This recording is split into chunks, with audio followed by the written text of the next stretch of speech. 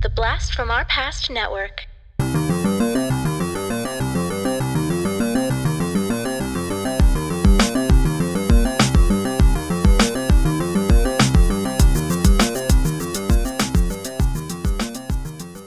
Hello and welcome to the Blast from Our Past podcast. We're the podcast that brings you full-on movie breakdowns, TV show reviews, and more, all from the things of our nostalgic past. I'm John. And I'm Adam. And I'm Ken. Hello, Ken. We have a patron with us today. Woo! Ken. Yay. Well, your enthusiasm, Ken, is just amazing. Ken is one of our Golden Girls. Yeah. Right.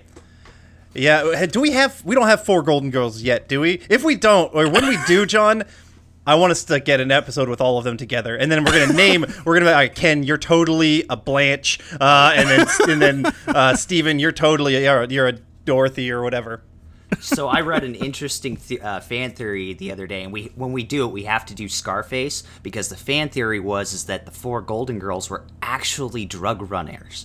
And that was the only way they could afford to do everything they had. And they actually broke it down by Golden Girl of what they did. The Sicilian was the mob queen. Yeah, it was great. Yeah, nice. She brought up. I'm actually kind of rewatching that show, or watching it for the first time. I've never really watched it. And they go through some intense. They actually they hit some real shit in that show right away. And I'm like, okay, good job, Golden Girls. So. All right, so this is obviously not a Golden Girls episode. Yeah, but this album is almost as metal as Golden Girls. I was going to say, Dorothy blasted this. It's okay. Yeah. All right, so Ken is with us for an album review, and today we're going to be doing the self-titled album Metallica, also colloquially known as the Black Album. Yep, I think everybody calls it Black Album. Yeah. Which may or may not have been stolen from Spinal Tap. Maybe. Or, just the opposite of the White Album. So. Yes. Although Spinal Tap did come out before this album, and they did name their album Black Album in the show. And I remember seeing a behind-the-scenes thing for, it might have been like the Metallica, the VH1 behind the scenes one, which if you've never seen that one, it's very, very good. And there was a little thing where the guys from Spinal Tap were actually dressed up and berating Metallica for naming their album Black Album, much like their one from the movie. No room to talk. Comically so. No room to talk. And so that VH1 series, I definitely thought was way better than their Some Kind of Monster movie that came out a couple years ago. Oh, it was so bad. Yeah. I didn't bother to see that, so probably sounds like it was for the best. Yes, definitely. So, Ken, why are we doing Metallica? This album made me a man. I remember when it came out, I was pretty much exclusively a Merle Haggard, Johnny Cash. The newest I would go with music was probably George Strait. Growing up in Vegas, and spending my summers in Arizona, because that's what you do. So you leave a hot place for someplace hotter. Even hotter, yeah. It's definitely it was the way to go. But where my family was in Arizona was in Chandler, and what's funny about Chandler is it's a suburb of Phoenix, but they held the record for the longest amount of time where their sheriff actually rode a horse daily. That's what we held claim to fame. Now I think it's like the meth capital of Phoenix. It's great. But I remember the day that I listened to this album. I think I was 8. It was like all of a sudden I was wearing denim and flannel and black cut-up t-shirts, and my hair grew 7 inches, and all I wanted to do was rock. That was it, and this was the very first metal album that I ever listened to, and it introduced me to everything else. I think the next day I went and bought my first CD, which was Aerosmith Gems. I mean, it really kind of it broke wide open. And then fast forward 16 years, and this album I actually listened to every time I would go on a patrol with the military when I was deployed. I would actually listen to the entire album prior to, and that was kind of like my lead up, my entrance music for you wrestling fans. Don't Tread on Me, Holier Than Thou. It was my pump up music. It was what got me going. And it was really funny. I was doing some of the research for this album that they looked at this album as the calmer, gentler version of Metallica. And it blew my mind because this album introduced me to And Justice for All and Ride the Lightning, and so I understood the thrasher side, but with this being the introduction, it really gave me that feeling of this is what rock and roll is supposed to be, a little bit introspective but still hard, hardcore, and I love the hell out of this album. That is fantastic. Yep. Adam, do you kind of remember when you first heard this album? It's hard to say. I mean, it's hard to distinguish when I first listened to I listened to the full album probably with you, or in our shared bedroom. You playing it when we were younger. But I definitely, probably, and we'll talk about it when that first song is probably through MTV. Enter Sandman was probably the very first time I heard it.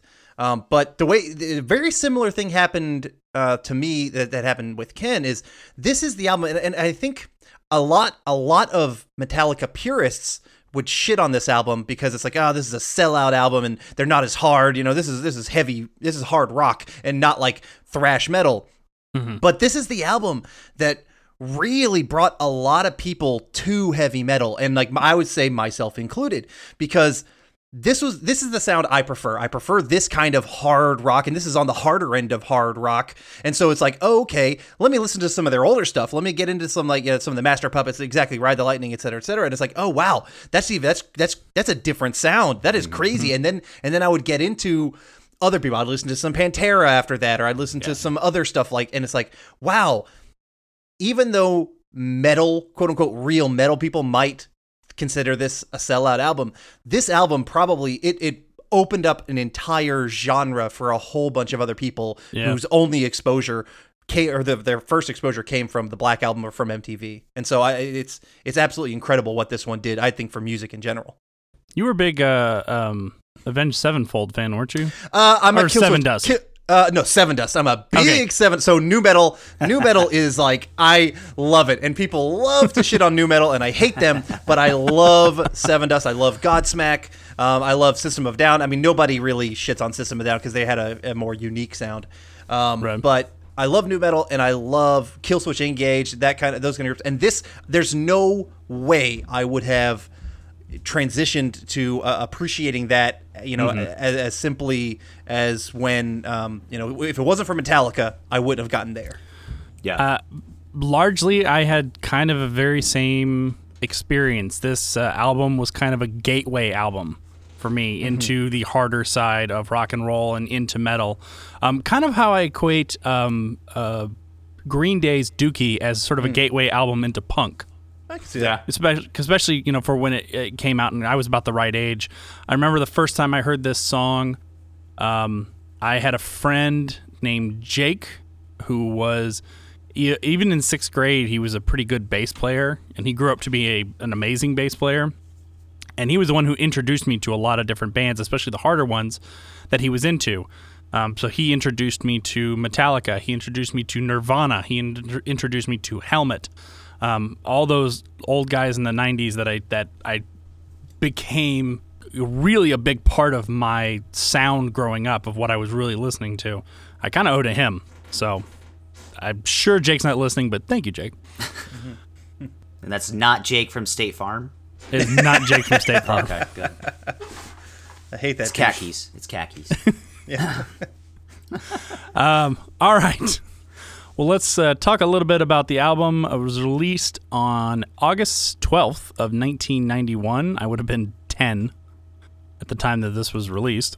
Released on Elektra Records, recorded in L.A., and was produced by James Hetfield, Lars Ulrich, and a guy named Bob Rock, who was kind of, I wouldn't say controversial, but apparently apparently Metallica and Bob Rock butted heads a lot while making this album. He was like the antithesis of what Metallica stood for at that time. Like he was actually, when they were looking at bringing him on for this album, was about to start recording with Richie Sambora for his solo. And, he rolled with Motley Crue and, those groups that Metallica was the polar opposite. And like Adam was bringing up before, the sellouts of the heavy metal, side.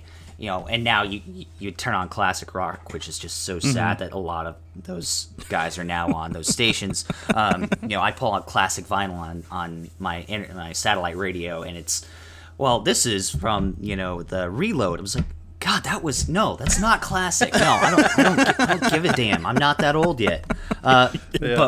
So Bob Rock was that antithesis, and I honestly feel like the reason why this album became so instrumental in a lot of people's lives and their career was because they took themselves out of their comfort zone. They stopped being, we have to push this thrash, screaming, yelling music and really try to ping what at that time was the conscience of the listener, the audience.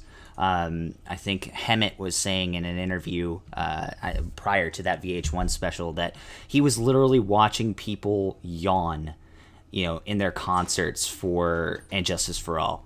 And it's like, okay, if you're not having a good time, do you think I'm having a fucking good time? No. And we feed off you. So how can we make this more palatable for the audience but still stay true to our sound? And I definitely give Bob Rock like almost all the credit on that, because he pushed people that at the time you wouldn't push. You wouldn't push Lars, you wouldn't push Hetfield, but he did. And there's a lot of stories rolling around on how they got his goat was throwing up European porn in the recording studio. Because obviously the way you get to an American is to just throw a lot of dong around. And they did. But again, I feel like it's like everything else. It takes adversity. It takes the opposite of what you are, and really to pull that greatness from you. And I think their later stuff, and we're not going to get into that obviously, but their later stuff after Metallica, after Load, you definitely saw kind of the downswing of that pendulum where they went too far into the mainstream. I think this was just that sweet spot, that at the cusp of where those two forces met. The Bob Rock production with their just crazed attitude. And I'm sure alcohol and drugs had a little bit to do with it, but it was all of that really brought this album to it. So yeah, thank God for Bob Rock, but also fuck him, I guess would be the term. I don't know.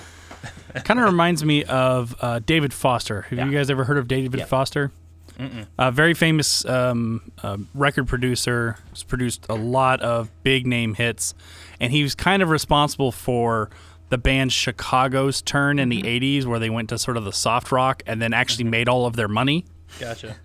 So, and he kind of, there's actually a really good documentary about him on Netflix. I think it's still on there right now. So it's worth checking out just to hear kind of the incredible career he's had. And just kind of all the band members, especially the horn members, being like, why are we doing this? Like, why am I all of a sudden playing synthesizer instead of my horn and all this stuff? And he was like, I got you rich, didn't I? Yeah. I gotta say, is there not a better term for a member of a band than a horn member? Like, you're the horn member. You're not the cool drummer. You're not the lead guitarist. You're that guy in the back, in the shadows, with your horn. And you play that horn. You play it hard and long. He's a hard horn player. Yeah. All right. Let's move on from that. Let's talk about the personnel. Largely, the personnel is just the band for this. James Hetfield on vocals and rhythm, Kirk Hammett on lead, Jason Newsted on bass, who's no longer with the band, and I forget the name of the guy who's with them now, unfortunately. And then Lars Ulrich on drums, and really no one else other than they had some orchestra on Nothing Else Matters. It's Robert Trujillo on bass now. Okay. He started in like 2003-ish or so. Yeah. Who seems like a totally fine bass player. I kind of stopped following Metallica after Newsted left anyway. Yeah. Mm-hmm. Just because I kind of lost interest in the band, so I haven't paid attention. Yep. All right. Adam, did you have anything else you want to add? You usually have a little... I do have a couple facts. So Okay. this album debuted at number 1 in 10 different countries. It spent 4 consecutive weeks atop the Billboard 200, making it Metallica's first album to top the album charts. It's in the top 30 of best-selling albums of all time in the world. It's a huge album. It's certified 16 times platinum in the U.S., and on the Billboard 200, it has spent 581 weeks on that chart. So obviously not consecutively, but that is over 11 years of being on the Billboard 200. In fact, I checked the Billboard 200 right now. It's at 175. So it is still like popping into the Billboard 200 because it's that fucking good of an album. Spoiler alert. So for Spinal Tap, they turned it to 11. Boom. Yeah. Oh, boom. Bringing it back around. And my last little note is, if they're 16 times platinum on this one album, I think they're made their money. Lars, stop bitching about Napster, you motherfucker. That's all I want to say. That actually reminds me. Who was the drummer for the Eagles? That one guy. I don't know. That one guy. I can't remember. That I remember guy. Glenn Fry. I remember. Well, I yeah, don't know, Don the other- Henley. And Don Henley. Henley. That's it. Don Yeah, Henley. Don Henley. Yep. So Don Henley was just recently, and by recently I mean like a month or two ago, he went to testified in front of Congress, some committee in Congress, about YouTube, and he was complaining about not getting money from YouTube, and I'm like, you have like the number 1, 2, or 3 selling album of all time in the world.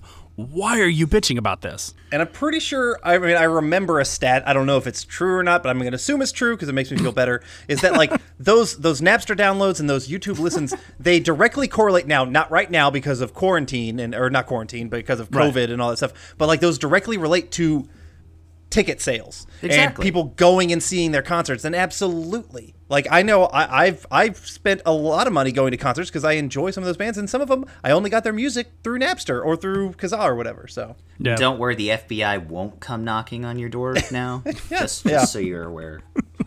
okay, I'm loud and proud. I'm out and proud about my Napster use. I'm not gonna lie. It was LimeWire for me. LimeWire. Okay.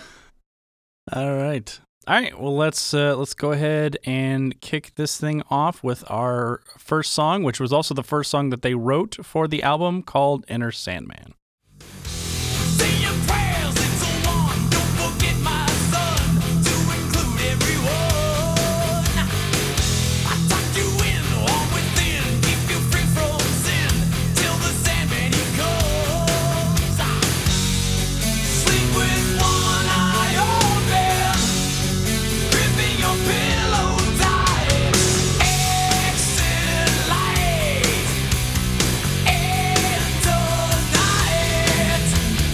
Take my hand, off to never land. To me, I mean, this is a classic. It's This is the classic. Yeah, exactly.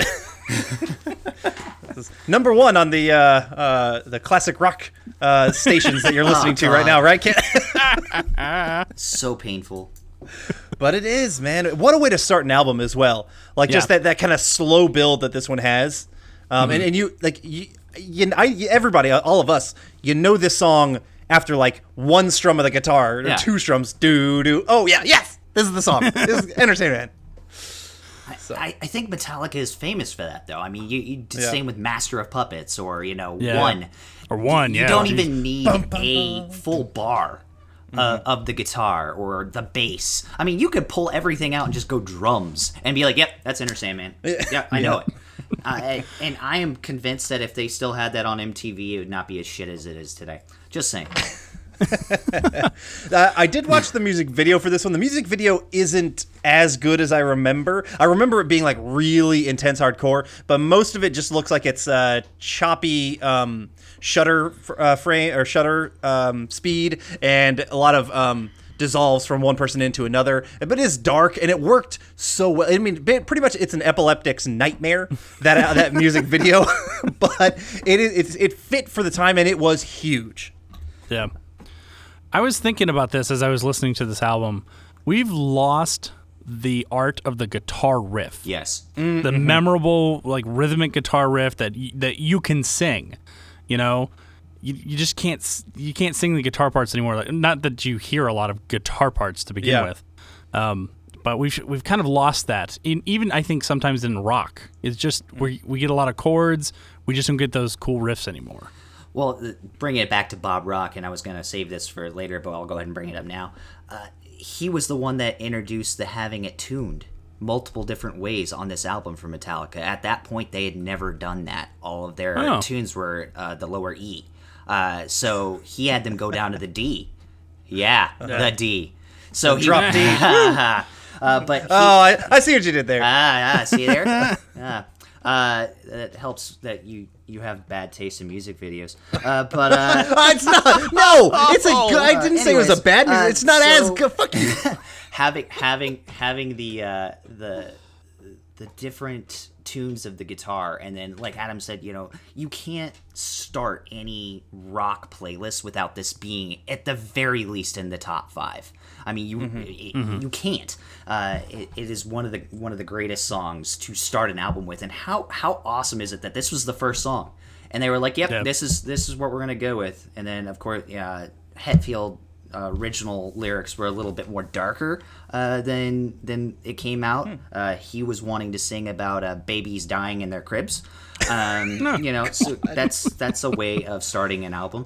And again, Bob Rock came in. Yeah, you know, maybe we should bring this back just a hair. You know, you guys want to be inclusive and all. Let's go ahead and not talk about babies dying in cribs.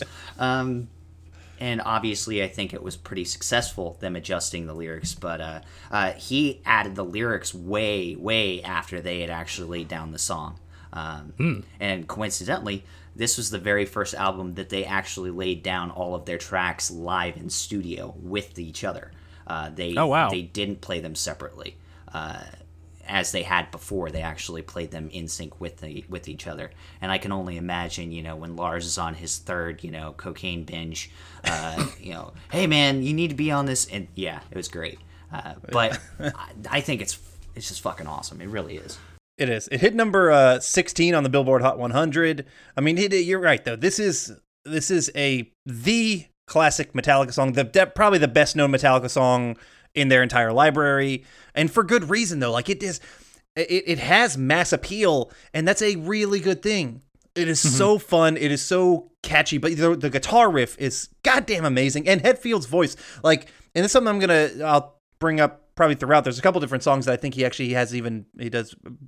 leads vocally better, but he has such a great metal voice, and it works so well on this you know, metal / hard rock album, and I'm so happy about it.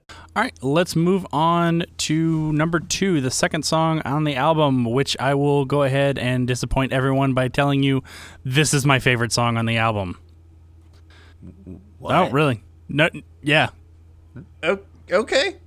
I have different words. I'm waiting. Normally, Adam gives me some sort of snarky comment. That's what I'm waiting on. But you haven't even said. I'll let you say the song, and then I'll release my comments in a bit. Oh, okay. All right. So, well, normally you just give me something, and then I give you the title. All right. The song is "Sad But True." Hey, I'm your life. I'm the one who takes you there. Hey, I'm your life. I'm the one who cares.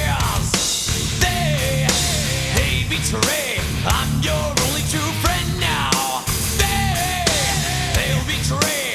I'm forever there. I'm your dream. Make you real.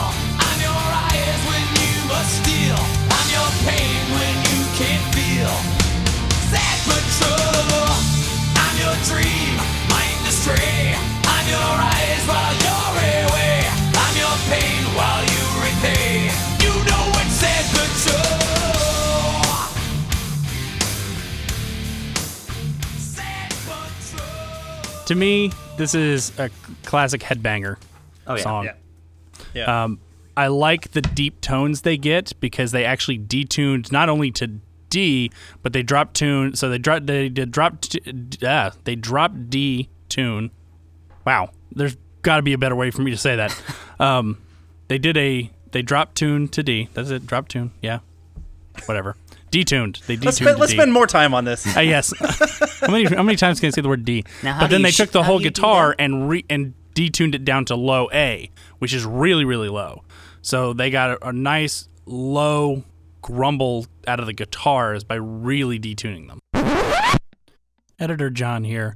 I was incorrect in the tuning because I was going off of my memory of the bass part, and in the bass part they use a 5-string bass detuned down, which would give the lowest string an A. So actually what they're doing is they're using a standard tuning, E, A, D, G, B, E, and they took all the strings and detuned them one whole step down, so that the bottom string is D, and then everything is also down a whole step up from there. So my apologies for the mistake. Wow, that was sad, but also true. There it is. Yeah. well, That sucked. Anyway, that was more so true, but also sad. fuck you guys. I'm going home. I like this song. This was actually not anywhere near my top half. I actually kind of my Well, it's note 'cause you here have no was taste. I would say solid. I would call this solid filler. If anything on this album can really be called filler because they're all fantastic songs, but like to me, it's obviously not as complex as Enter Sandman. As you said, a head banger, but it's funny. I just said, it's something that you could kind of bop your head to. I don't know why I wrote bop your head to a Metallica song, but it is one that I kind of move or you kind of stomp your feet. This would be perfect for, being out in a mass crowd, getting ready for if they were setting me up for a mosh pit and like getting us pumped up and then something heavier was going to come, I think that would be for it. And I like this one. It's there, but it's not anywhere near the top for me. Yeah, it did hit number 98 on the Billboard Hot 100, so still I think it was the last single that they released for this album. Yeah. I hate to say it, but I agree with Adam. Why do you hate to say that? I'm just say it. It's nah. Revel in it. I kind of agree. No, so this is like on my scale of 1 to 12 for the tracks. This is definitely like my 6th. Yeah. It's the pregame. It's the pregame for that. Come on, let's get it. Let's fight again. Let's do something crazy, or go out and wax the Camaro. It's get out and do something. Is that what you do when you're getting really hardcore? Is you go out and wax Camaros? is that something that? Yeah.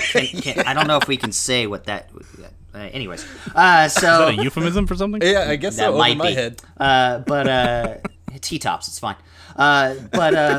I think I like the lyrics more than I do the actual instrumental on this. I mean, I really love the instrumental, but the transitions, it's really it pumps you up. But it's a solid 6 out of 12 for me on this one. Fine, I'm just gonna leave it at that. I'm legitimately trying to find out wax a Camaro on Urban Dictionary, and I'm not finding it yet. Yeah, I'm just an idiot. I was going for the white snake, okay? You go out and wax the Camaro, it's good. There it is, see? Okay. And that Girl happened. on it. See, you can't be figurative with us. You got to be literal. Yeah. I'm sorry. Baby words. Wax. That is sad, but true, John. Dear God. I can't wait for number 9. All right, let's move on to the next one, which is called Holier Than Thou. No more, the crap rolls out your mouth again. Haven't changed your brain, it's so delicate. Little whispers circle around your head. Why don't you worry about yourself instead?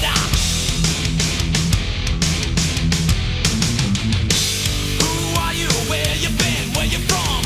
Gossip burning on the tip of your tongue. You lie so much you believe yourself. Judge not, lest ye be judged yourself.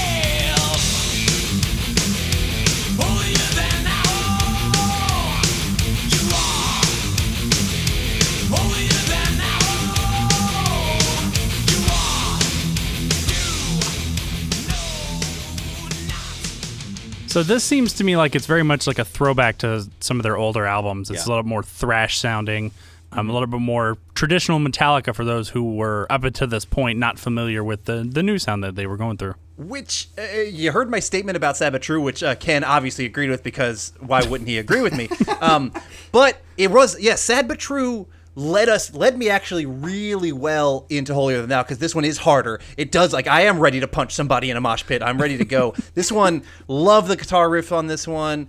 This one is hard. I was eased into it in this album, and I think that's what made it so good to me. This is definitely in my top half. I love Holier Than Thou, and I think that's probably what's going on. Is there's really good flow on this album. Yeah.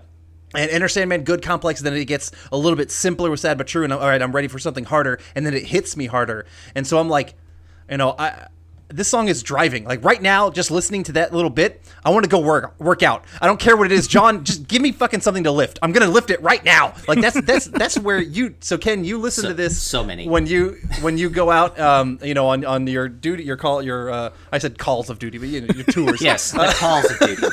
It's just like that. I listen to this album when I lift. Yeah. And so this is a song that I want to time it perfectly when I put on the extra plate and I'm gonna do a couple extra reps on squat or something. Holier Than Thou's perfect for it. Well, remember the bar is only 45 pounds, so that extra plate of tens is really going to get it in there. You're not very nice. So Holier Than Thou, it's kinetic. You want to move. This takes me back to drag racing in the street with my 76 Nova. It just really, you just want to go.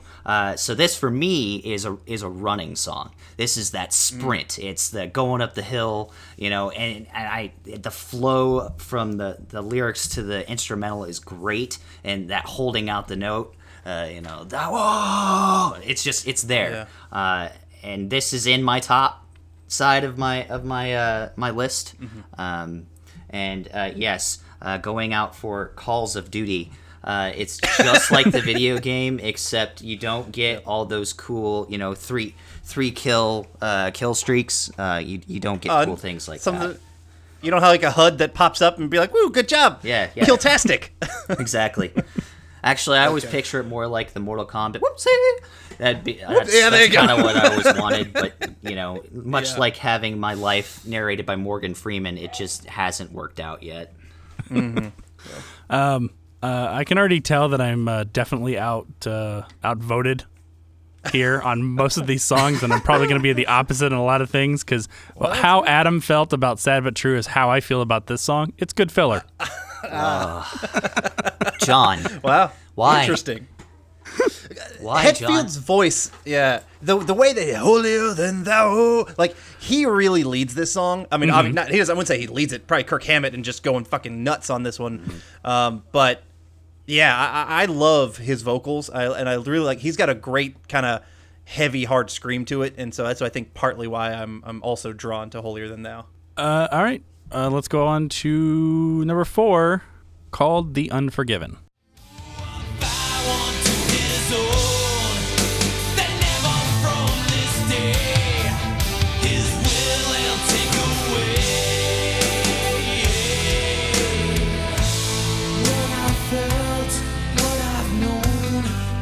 Shine, doing what I've shown. Never be, never see.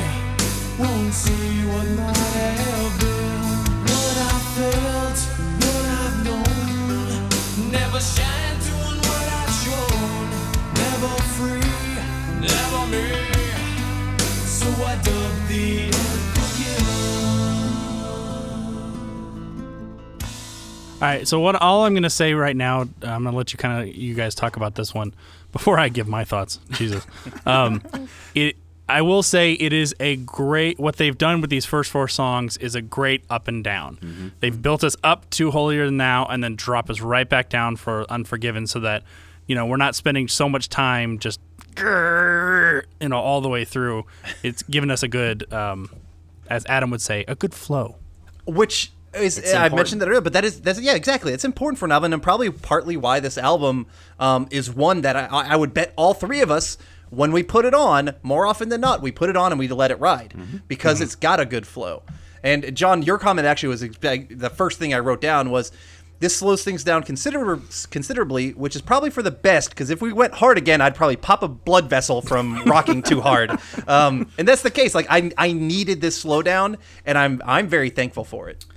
Yeah, I honestly feel like they're set up for these tracks. Flow is a great word for it, but it's the come down before you go back up. It's the I call it the outrage equation. You can't be outraged all the time. You actually have to come down before you can actually have that emotional feel, or chasing the dragon, drugs, anything you want to equate that to. There has to be a baseline, and Unforgiven did that for me. I remember the first time I listened to it, and I was like, "Holy shit, he can actually sing!" And because obviously this was my first time ever listening to it, but piece of trivia: Chris Isaac's work influenced this heavily. He Hetfield brought this in. He was like, "I'm tired of yelling at everything," and I can only imagine that as a dad, as a soldier, as an individual that loves the sound of my own voice, I can't stand yelling all the time. And I've found, obviously, that the better way of getting people to listen is to be quieter, is to have that pull. And that's what I wrote down for the Unforgiven. It's that pull. The here, come on in, come have some cookies and milk in my van. It's cool. Don't worry about that. And then I'm gonna rock. The Unforgiven is the prelude to what's to come. And Did you do a stint as a drill sergeant? No, I have never been a drill sergeant. I am an NCO, so you get to do that kind of stuff anyways with your soldiers when you have them, and then in my case, a lot of the officers I work with, because I have no filter. It's only gotten me into great trouble a couple of times. Coincidentally, I was talking about this with a buddy of mine a little while ago about how I'd probably be further along in my career now if I didn't have such issues with tact. But honestly, to bring it back to this, it's that lure. You catch more flies with honey than you do with shit bomb. So if you can bring people back, and I think this song really equates to, if you're scared by our previous work, this is what we can do now. And Holier Than Thou was that back, bringing the loyalists back. The Unforgiven's like, but it's okay, new listener. Here, let me take it. let me take you by the arm, friend. It's fine. Let me lead you to the promised land of what's to come. Yeah. So we've kind of mentioned, how effective we think the song is in terms of the album, but we haven't really talked about the song itself. Do we like the song? I'm gonna go ahead and say yes. I think it's a great song. I feel that honestly, like lyrically, you're taking on a journey here. Or not a journey, but like a real story. Like Hetfield, this is them doing a storytelling song, and I appreciate it. And it hit number 35 on the Billboard Hot 100, so it was one of their higher charting songs even on this album.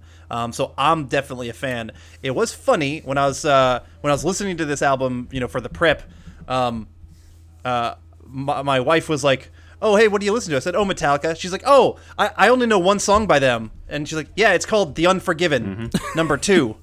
Number 2 was the... She's like, The Unforgiven number 2. And I'm like, she's like, "Is that on the album?" I'm like, "No, The Unforgiven is on this album." So of the two slower songs, this is not my favorite on the album. Okay. I like it for what it is. And again, I believe it's really that introduction for the wider audience into what they could do. Lyrically, I don't think it's as good as some of their other stuff. And then, of course, it spawned not one but 2. Yeah, exactly. Sequels. Yeah, Death Magnetic has number 3 on it. I think. Yeah. Their last album though wasn't as bad. So when you say not- wasn't as bad, what As are you bad. comparing that to? It's like the douche versus the I'm shit comparing it to sandwich. Death. Yeah, it's better than Death Magnetic. Oh God, I hated that album too. Yeah. But the funny thing is, as that lead up for Unforgiven, right before you hit that first stinger, I was similarly to Adam. I was having a conversation with my wife, and she was like, "Wait, that's not the one I know." I was like, "What are you talking about?" She's like, "Yeah, it goes da da da." And no, that's Unforgiven 2. It's not even in the lexicon of Metallica. That's funny. Why? And then Yep. threatening a divorce, and it's just Yeah, not good exactly. stuff. Interestingly enough, I was just looking at this. When they released the actual single, the B-side, one of the B-sides was a song called "So What." If you're Nice. familiar with their Yeah. Yeah. with no, their so what? what was the name of their cover album that they did? Reload. No. Oh no, that's it was Garage Inc., wasn't it? yeah, Garage Inc. Yeah, Yeah. Crushing. Yep. I actually liked that album. I liked hearing all their covers. They really they brought that one back for what the hell, S&M. They did a cover of So What on that one. I really like that song too. yeah. Yeah, it's fun. Fun is about the best word I can use to describe it. Fun. S&M Politically. is glorious. Yes. I'm not talking about Metallica. I'm just in general. Oh, yeah. Well, actually, yes. The Metallica S&M, if anybody doesn't have that, and they want to see some a band as intense as Metallica, just go orchestral with stuff and how it blends so perfectly. Yeah, one of my check children it was out. conceived to that album. So You didn't name them after the album, did you? I'll neither confirm nor deny, John. Okay. Fair enough. All right, moving on. All right, and that brings us to another one, which I believe was released as a single. Hit number 82 on the Yeah. Billboard Hot 100. That is "Wherever I May Roam." And the road becomes my bride. I am stripped of all but pride. So in her I do confide, and she keeps me satisfied. Gives me all I need, and with dust in throat I crave. Only knowledge will I save. To the game you stay a slave. Rove or wanderer, nomad, vagabond, call me what you will, yeah. Oh, but I'll take my time anywhere. Free to speak my mind anywhere. And I'll redefine anywhere I roam. Where I lay my head is home there. So a little bit of an up. They're slowly bringing us back up. In terms of, God, I can't think today. Flow, Let me start that whole Tempo? fucking thing Okay. all over again. tempo, yeah. I was trying to think of a better word than just tempo. Oh, well, fuck me. I'm sorry. Yeah. John likes to use these fancy music words that you and I wouldn't understand. All right, I'm just gonna start from the beginning. I like this song. What do you guys think? That was excellent. It's like watching so, a yeah. master class. And what not to do for podcasting? Well, I liked it. Yeah. And I think it's particularly interesting. They start off with like a sitar sound, Yeah. right? Yeah. And it's really, I mean, exactly. It's something different. And then the drums come in and it hits hard. And then it goes like full blown fucking hard rock. And then it backs off again. So it's like this song itself has its own, little inner mini flow before it gets back into the heavy flow of the entire album. Yes, I just was trying to say heavy flow. I was as much going as to say, so this podcast is sponsored by Playtex. Yeah, exactly. I think ebb and flow is a more. Ebb. Yes, a good ebb and flow. Eben. And Hetfield, his singing is awesome on this song. And yeah, I think this is a solid one. It's not, I don't know, it's not hitting me as hard as Holier Than Thou, but this is one that I really appreciate this song for sure because it's exact as you put it, the ebb and flow. Yeah. So I moved this one up. This is like my number 5. Funnily enough, you brought up Godsmack earlier. This song on my playlist is right before Voodoo, which is very much in that same realm, right? Yeah. And it is. So what I really like about this song is that you go 0 to 60 and then back down to 0. So it's taking, the Unforgiven feel, and it's slowly bringing you up and down like a roller coaster. And it's also another one of Metallica's songs that you start hearing that first 10 seconds of the song, and you automatically know, okay, one, if I don't know if it's Wherever I Roam, you should probably just, jump off a cliff. But it's Metallica. you know it. It's that ear recognition, and I like Wherever I Roam. All right, well, let's go on to, in my opinion, probably the most American song on this album. America. And that is Don't Tread on Me. Living to your doubt, what we so proudly hail. Once you provoke her, rattling of a tale. Never begins it, never once engaged, never surrenders, showing the fangs of rage. Say don't tread on me.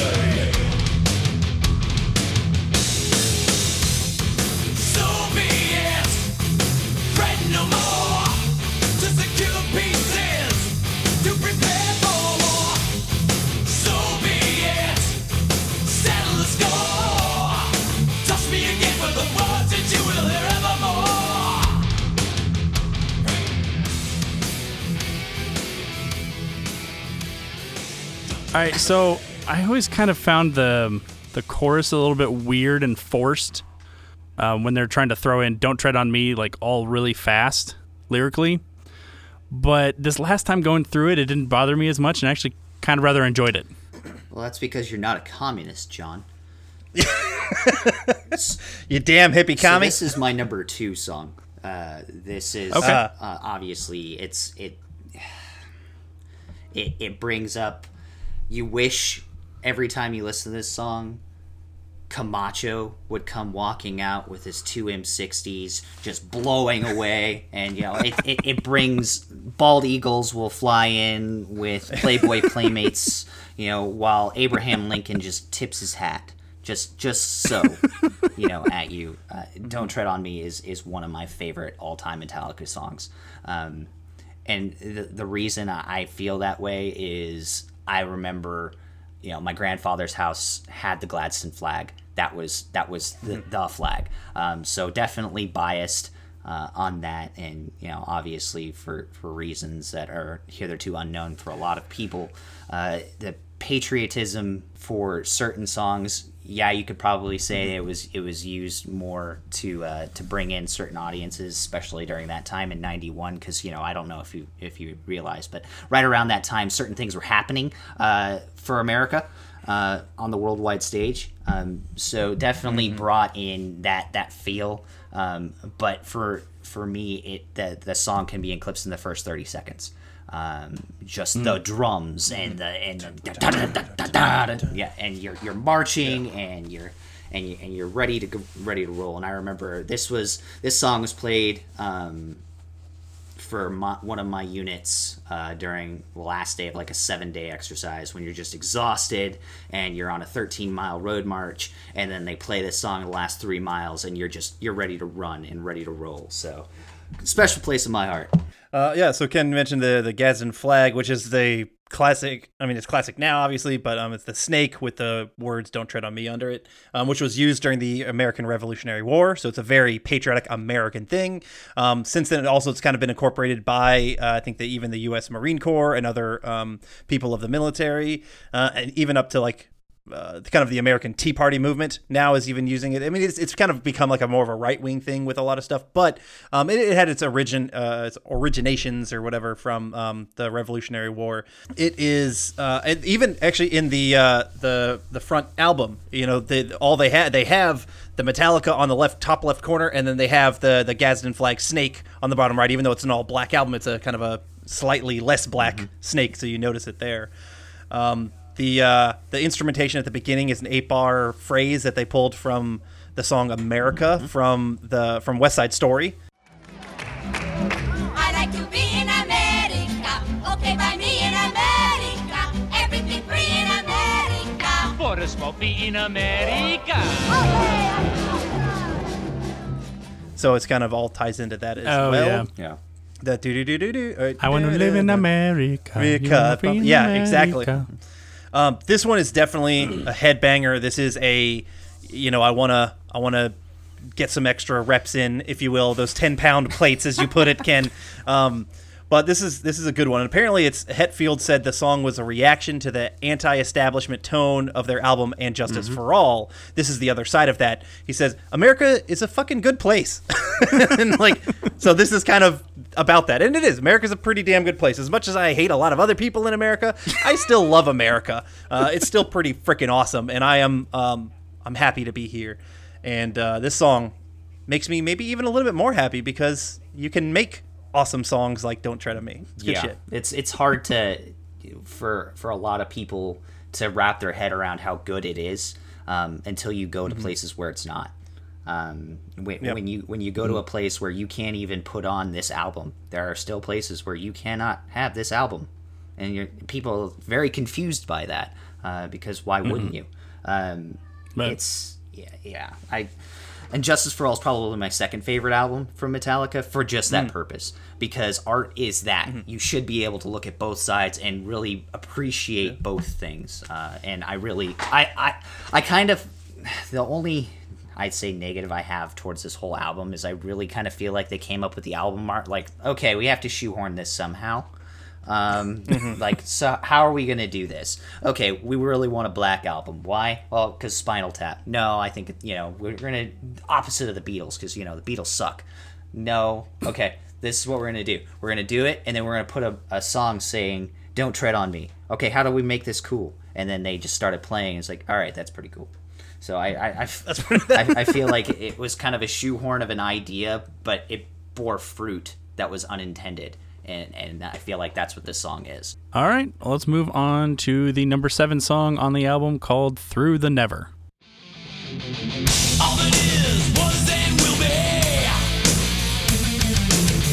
Universe, much too big to see. Time and space, never ending. Disturbing thoughts, questions pending. Limitation of human understanding. Too quick to criticize. Obligation to survive. We hunger to feel alive.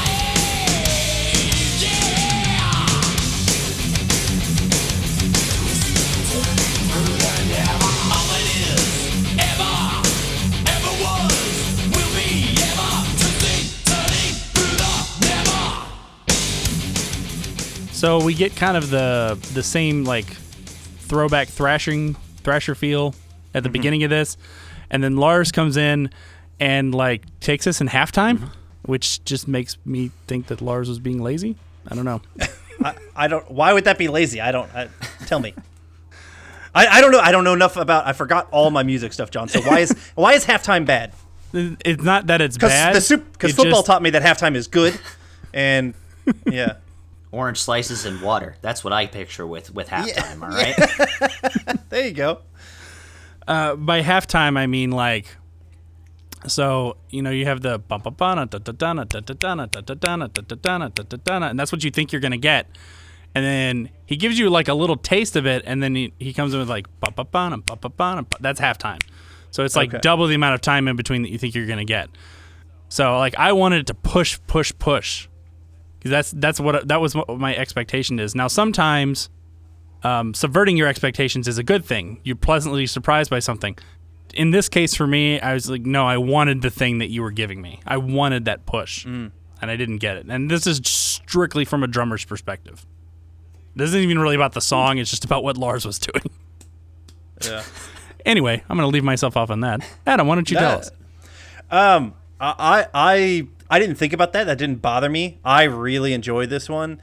It's also got a great guitar solo in this song. I mean, and they are going to throw some more in. I think my favorite guitar solo comes later in the album, but this the one thing that I think is really cool about this song is there's some actual philosophical things with this song. It's called Through the Never, and lyrics with like time and space never ending, disturbing thoughts, questions pending, limitations of human and human understanding. All that is ever was will be ever, twisting, turning through the never. Like that's fucking poetry right there. Just listening to that on its own, and then so taking like that art and putting it into the intensity of like the heavy metal that they're playing, I think works really well, and something that you don't get with a lot of other stuff. Like the song before is "Don't Try to Me," fuck yeah, America's awesome, and then this one's like, there's some existential shit with Through the Never, and I actually really appreciate that. So Through the Never is definitely on my lower end on the album. It's a good song. Obviously, I can't really fault any of these songs being bad, but Yeah. It's one of those where I'm not going to say it feels like it's done. It's been done. Their tempo, their timing, the way the guitar is set up. It just kind of felt that way to me. I like the lyrics. I think Hetfield is great, and he's a lyricist from hell. But when you were talking about that, Adam, all I could think of was the scene where like, these guys know how to party or what? From Wayne's World. Yeah. Milwaukee. It means the good land. That's Alice Cooper knows about that stuff. So yeah. But yeah, the one thing, I guess, if we're somewhat done with Through the Never, I mean, it's. I also really like, we've talked about the awesome heavy flow of this album, and what's happening, because they're heavy metal guys. That's what. Yeah, we got it. That's the only reason. Thanks. Yeah, you got it. Okay. But like, I think this song transitions not musically very well, but I would say of the thought process and the existential, the thought provoking manner from Through the Never. It's someone like who's dealing with some shit of like, what the hell, what are we here for? And then they get to the next one. It's just like, fuck it. Like, yeah. All right, well, let's move on to that next one. Fuck it. And probably be, if I had to take a guess, might be their second most well-known song. Yeah, it was number 34 on the Billboard Hot 100, so their second highest charting. Yeah. And that is Nothing Else Matters. Trust I seek and I find in you. Every day for us something new. Open mind for a different view. And nothing else matters.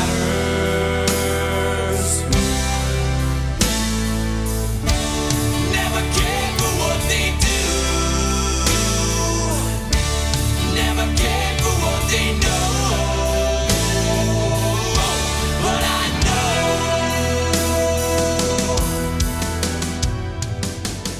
So this is, I've always loved this song, and I think it's because of its simplicity compared to everything else. I mean, this is one of the songs that I used to use to teach guitar players how to play guitar, because you don't even literally have to put your left hand on the guitar to play the opening riff. It's all open strings, so it's super easy to play, but that doesn't make it any less impactful in the actual music. We've rotten it down. This is probably the slowest jam on the song, I would say. I think it is slower than Unforgiven. Yeah.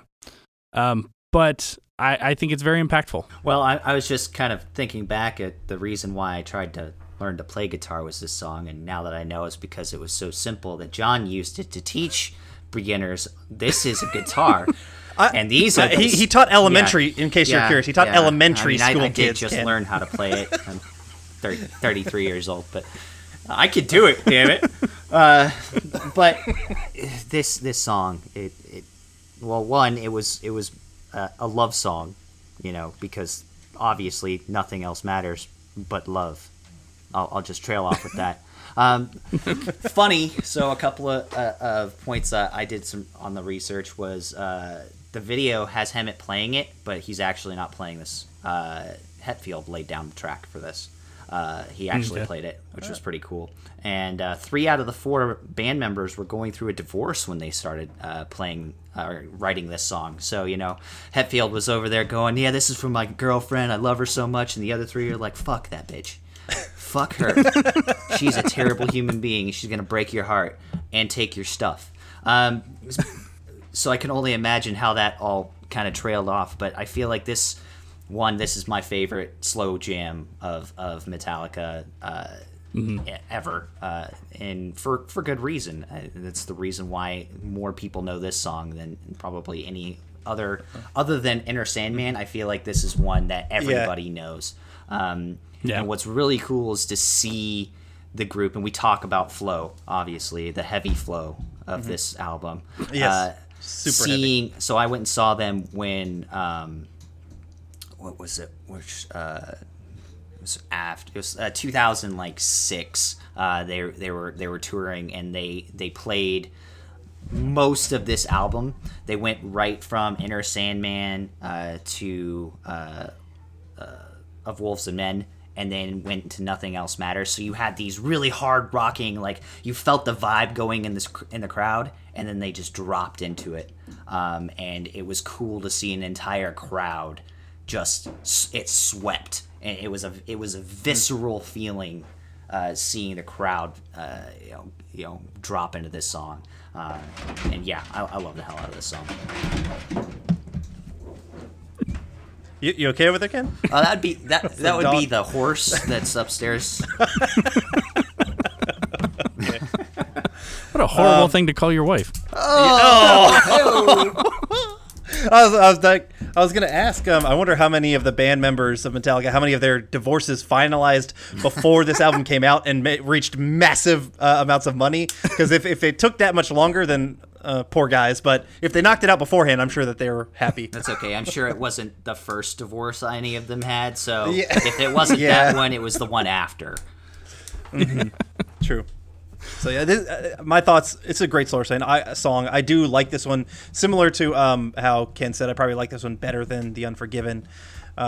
It's beautiful. This is a song that, a random Joe out there who is not into heavy metal can put this song on and still be like, wow, this is like a rockin' soft song. Not a soft rock song, but you know what I mean. Yeah. But like this is a rocking soft song, and it's gorgeous. It's absolutely gorgeous. This song kind of reminds me of, what was the name of that Stone Sour song that was really popular on the radio in the early 2000s? Bother. Yeah, Bother. And then nothing else on the album sounded at all like it. Mm-hmm. I imagine that in the early 90s there was a lot of that. This was on radio. People heard it like, oh, that's great. And then they heard and listened to the rest of the album, and it was like, this is better. They got Don't Tread. Hey, I like Bother, but the other stuff is better. Or just listen to Slipknot. Yeah, that's better. That's my opinion. I love Rammstein. All right. Let's go on to number 9. Adam. Of Wolf and Man.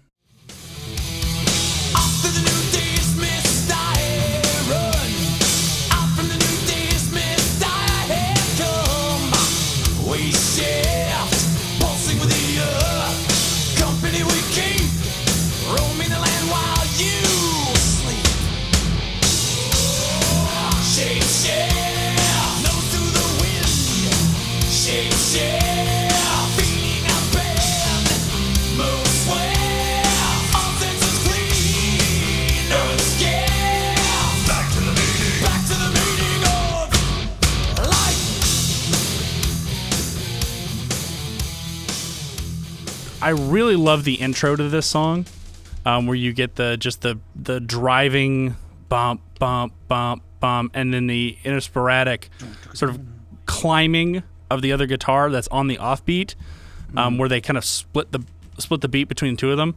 I'm gonna music nerd myself right here, and in classical music we call that a hocket. I just did that. When two parts are playing on basically on opposite beats or on opposite parts, so like one is filling in the rest of the other, it's called a hocket. I know you're very impressed. Incredibly. But it's a cool word. Listen, this is why I'm here. This is the only thing I'm bringing to this party. Yeah. You were too pretentious to say the word tempo, but now you're throwing out the big stuff. Yeah. I actually really enjoy this song. I would probably put this in my top half. For me, it's definitely on the lower half. I like it, of course, because I like the whole album. I enjoy that the intensity is kind of brought back up. Potentially, it's about werewolves, but maybe, but it's also kind of, at least in the least, it's about the relationship of man and nature and man's wild side. And it's good. I mean, I remember with my very shitty rock band that I had in high school, I wrote a song called "Of Wolf of Man." That was also very hard rocking. I was not a very creative kid. But I was definitely listening to this album quite a bit. And I loved wolves, and so I wanted to write a song. And I was like, oh wait, yeah, there's already this one. But it's good. It's good. It's just, for me, it's in that lower third even. Okay. So this is my number 3. So thank you, John, for redeeming this. At least I got on somebody's good side. Say Adam sucks, but probably as good as Of Wolf of Men. But I'm sure it probably would have charted. It was fine. Yes. No, we were terrible. It didn't even chart out of the basement. Yeah. But I feel like it's operatic. Like the build is just so harsh. And we talked existential, for Through the Never. I feel like that's the same for this. Like you've got this, I always picture, the werewolf is probably the best way of going, but the guy in his suit and tie, he's just kind of going through the motions, but he looks out and he sees the world, and what he wants to do is listen to this song and go tear shit up. And this is one of those songs that gets you in the zone to go and do something hardcore, which is probably why it's in my top 3. I know this is, looking at my iTunes, this is my second favorited track from this album, but it's definitely it's one of those, you listen to it and you want to go fight somebody, or break things, or you're not going to have a tea party after this song, or maybe you will. That's cool too. It'd be one hell of a tea party. You sound like you need some you need to take a seat on the couch and kind of just talk through some issues, Ken. A little therapy. That's what I do. So this is me after therapy. So okay. Thank you for bringing that up, Adam. Wow, Adam, way to go. Oh God. Our American soldiers have more to deal with than your pretentious ass. than my shit. Why don't you go hawk it, Adam? Go hawk it. Fuck the whole both time he was saying that, I was just thinking, I really like the guitar. Sounds pretty cool. I like how they play it. It's pretty good. Guitar good. All right, we're going to move on from that shit. Go to the next song, which is called The God That Failed. Pride you took, pride you feel, pride that you feel when you kneel. Not the word, not the love, not what you thought from above. It feeds, it grows, it clouds all that you will know. Deceit, decide just what you believe.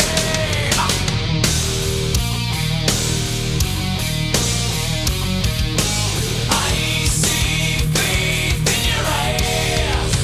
Never you hear the discouraging lies. I hear faith in your cries. Broken is the promise, betrayal. The healing hand held back by the deeper nail. Follow the God that failed. So, in my opinion, it's a decent filler song. I like the beginning because I'm a big fan of bass. So anytime bass gets some sort of prominent role in something, I'm usually a fan of that. But overall, like for me, I can listen through the song, but I would probably never seek it out. Yeah, I'm actually the same thing. I kind of put this one as a decent song. Always this album is listenable, but probably one of my least favorites, if not my least favorite on the album. The one little bit of interesting note is that this song is apparently about James Hetfield's mother, who died of cancer because she refused medical attention because she had faith, as opposed to she was a Christian scientist. Christian scientist, yeah. She was a Christian scientist, and so she refused the medicine, and she thought she was going to get healed that way. And so this is the God that failed her, and so she died of cancer, which is intense. It adds a little bit more of complexity, honestly, when you hear that story to it. Yeah, it's definitely on my lower end as well, so we're all in agreement. Look at us. So this song for me always conjured the I want to be angry at a father figure or a parent or somebody. You know, I see faith in your eyes, but you're the God that failed. It's one of those I'm so angry that I have to scream at the heavens, and I feel despair because of it.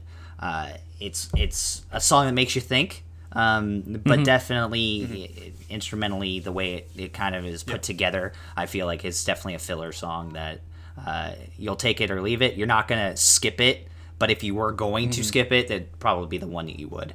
Well, let's move on to the next song, which is the only one that Jason Newsted got a writing credit on, and that is My Friend of Misery. You just stood there screaming, fearing no one was listening to you. They say the empty can rattles the most. The sound of your own voice must soothe you. Hearing only what you wanna hear, and knowing only what you heard. You're smothered in tragedy, and you're out to save the world. Misery, you insist that the weight of the world should be on your shoulders. Misery, that's much more to life than what you see. My friend of misery.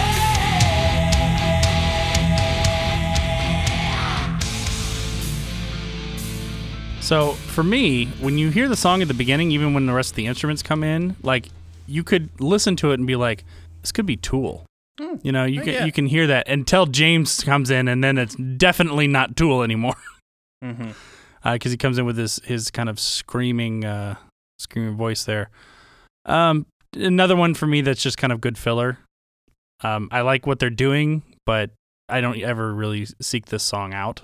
This is definitely my least favorite on the album. Okay. I feel like it just takes so damn long to get into the song. Jesus Christ, get it going, please. Like I am a fan of the slow play, of, you know, bringing more instruments in and more instruments. Just, oh God. And then I don't know about you guys, but it does not feel like it kind of like drops off in the middle. Like there's just this, you're building, and then I'm just gonna go back to, you know, sipping tea, and then back. I'm back. It's fine, you know. So, you know, narcoleptic's dream. But it's definitely my least favorite of the album. Yeah, and for me, it's more of like in the middle to upper middle, even like maybe a number 6. Probably 5 or 6. I like this one quite a bit. I like that Tool vibe, actually, because that is very Tool style that Ken just broke apart there. Is like, it starts off with that bass, and it kind of gets a little harder, and then just kind of it comes back and sits for a while, and then it comes back.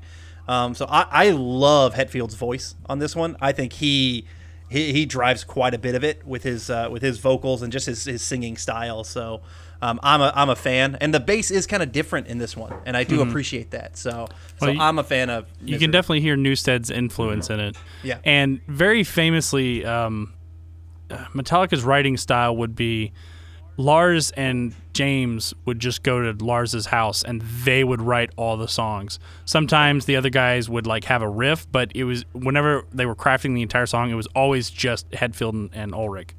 Which I'm like, okay, what did Ulrich do? I mean, I don't know how good of a guitar player he is. did halftime, John. He did halftime. He did halftime. And hawk it. And he hawked it. He hawked it. He hawked the halftime. He hawked it to the other guy. It was great. You guys, I'm going home. All right, let's bring this home. And bring it on to the last song of the album, which is called The Struggle Within. Reaching out for something you got to feel, while clutching to what you thought was real. Kicking at a dead horse pleases you. No way of showing your gratitude. So many things you don't want to do. What is and what have you got to lose? What the hell? What the hell? What is it you think you're gonna find? Hypocrite, boredom's a tip to the boring mind.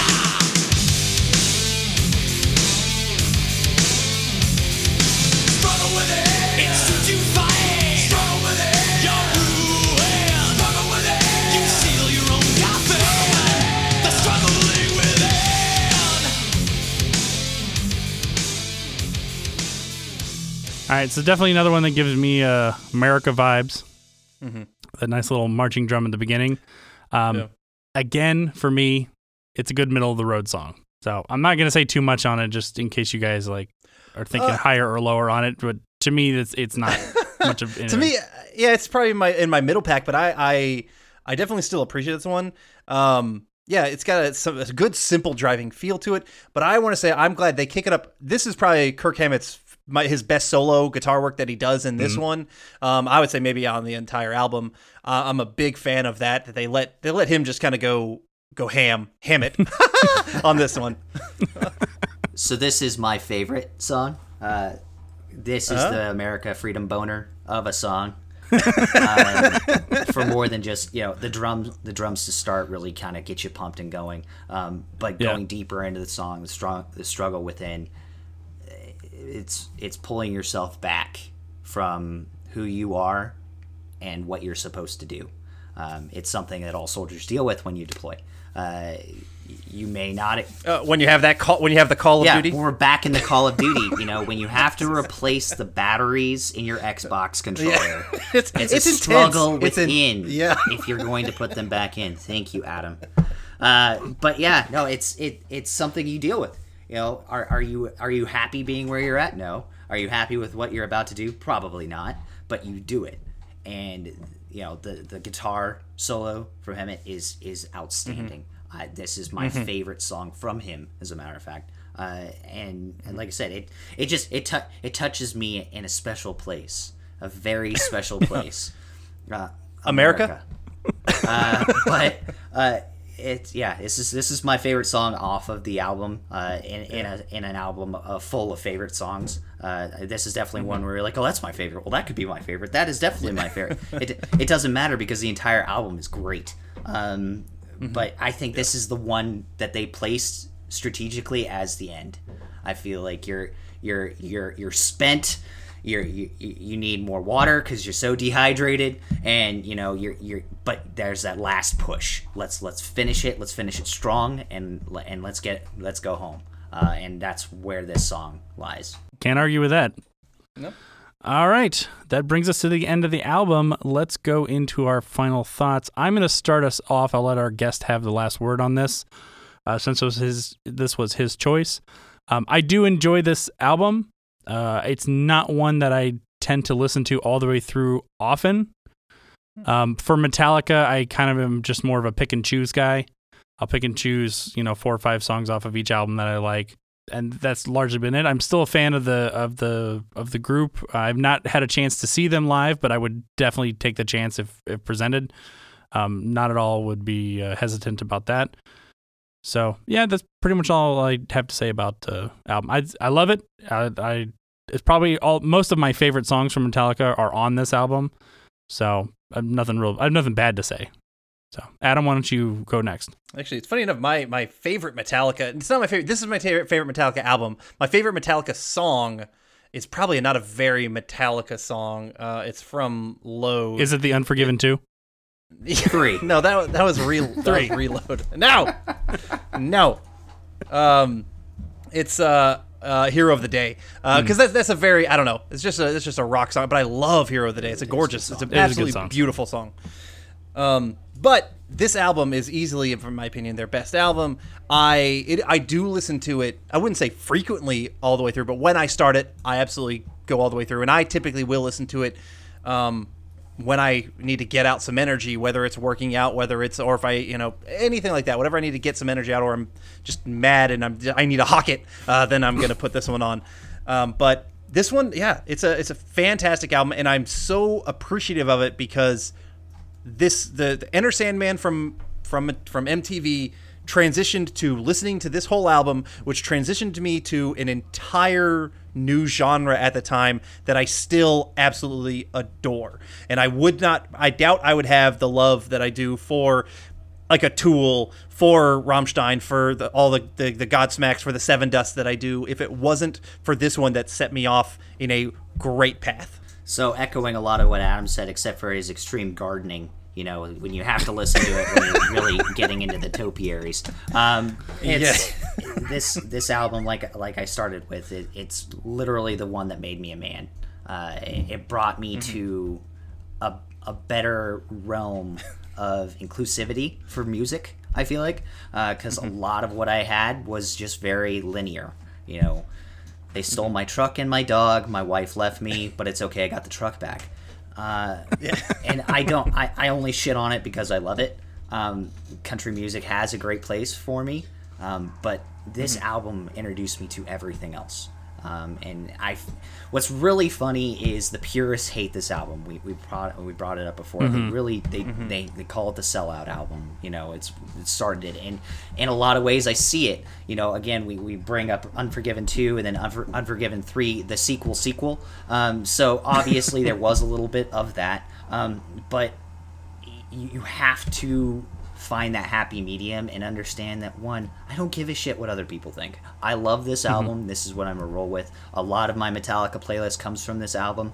My favorite song from Metallica straddles between Master of Puppets and One. One is good choices. One is probably like the top, but it's really close.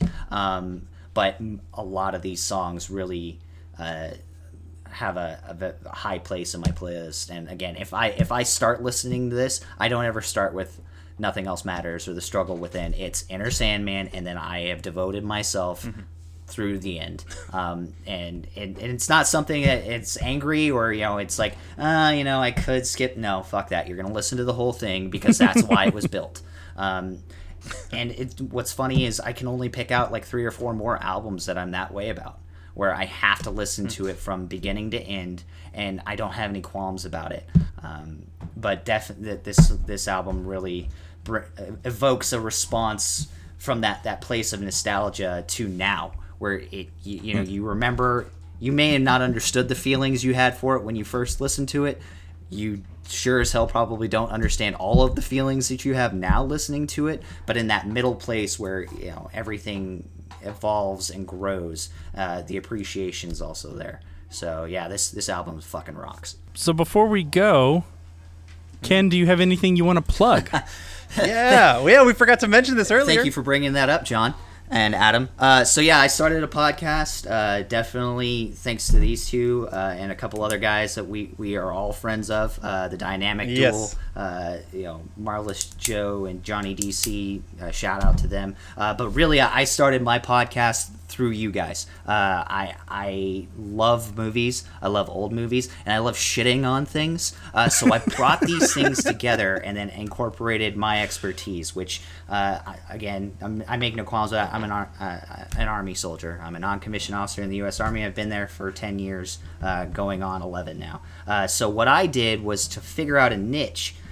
I took movies that a lot of people have seen, and took those movies, and you'll see these people when they're watching it, and usually they're military, former military, or just people that are in the know on a lot of things.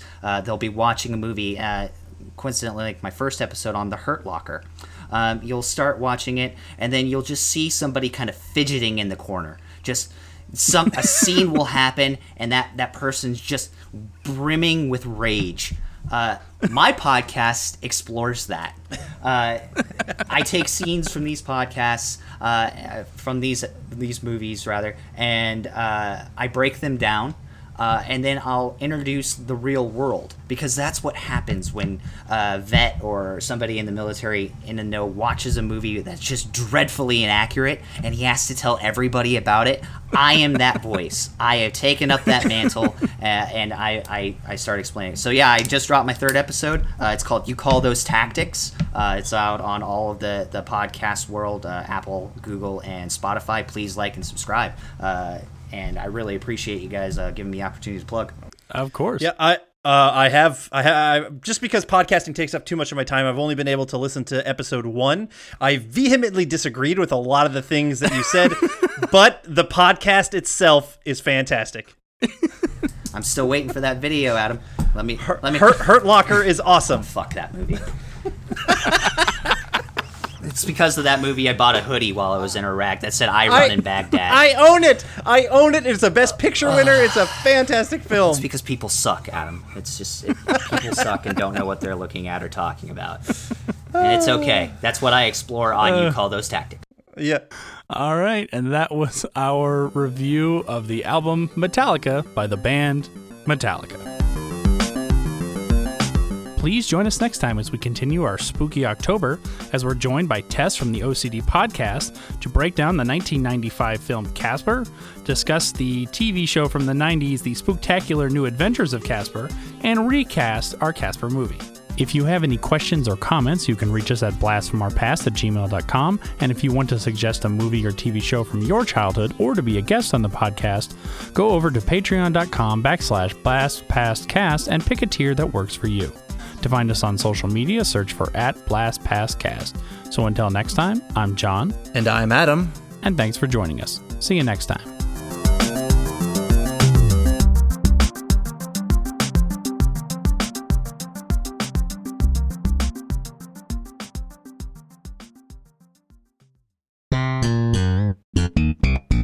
Hello! La la la. I'm Adam. And I'm Corey. And we are the hosts of Cartwright, a Seinfeld podcast. We are breaking down every single episode of Seinfeld as we watch it, reliving this amazing show. That's right, it's a trip down memory lane for all of us 90s kids out there. You can find Cartwright, a Seinfeld podcast on iTunes, Spotify, Podbean, and Patreon. La la la.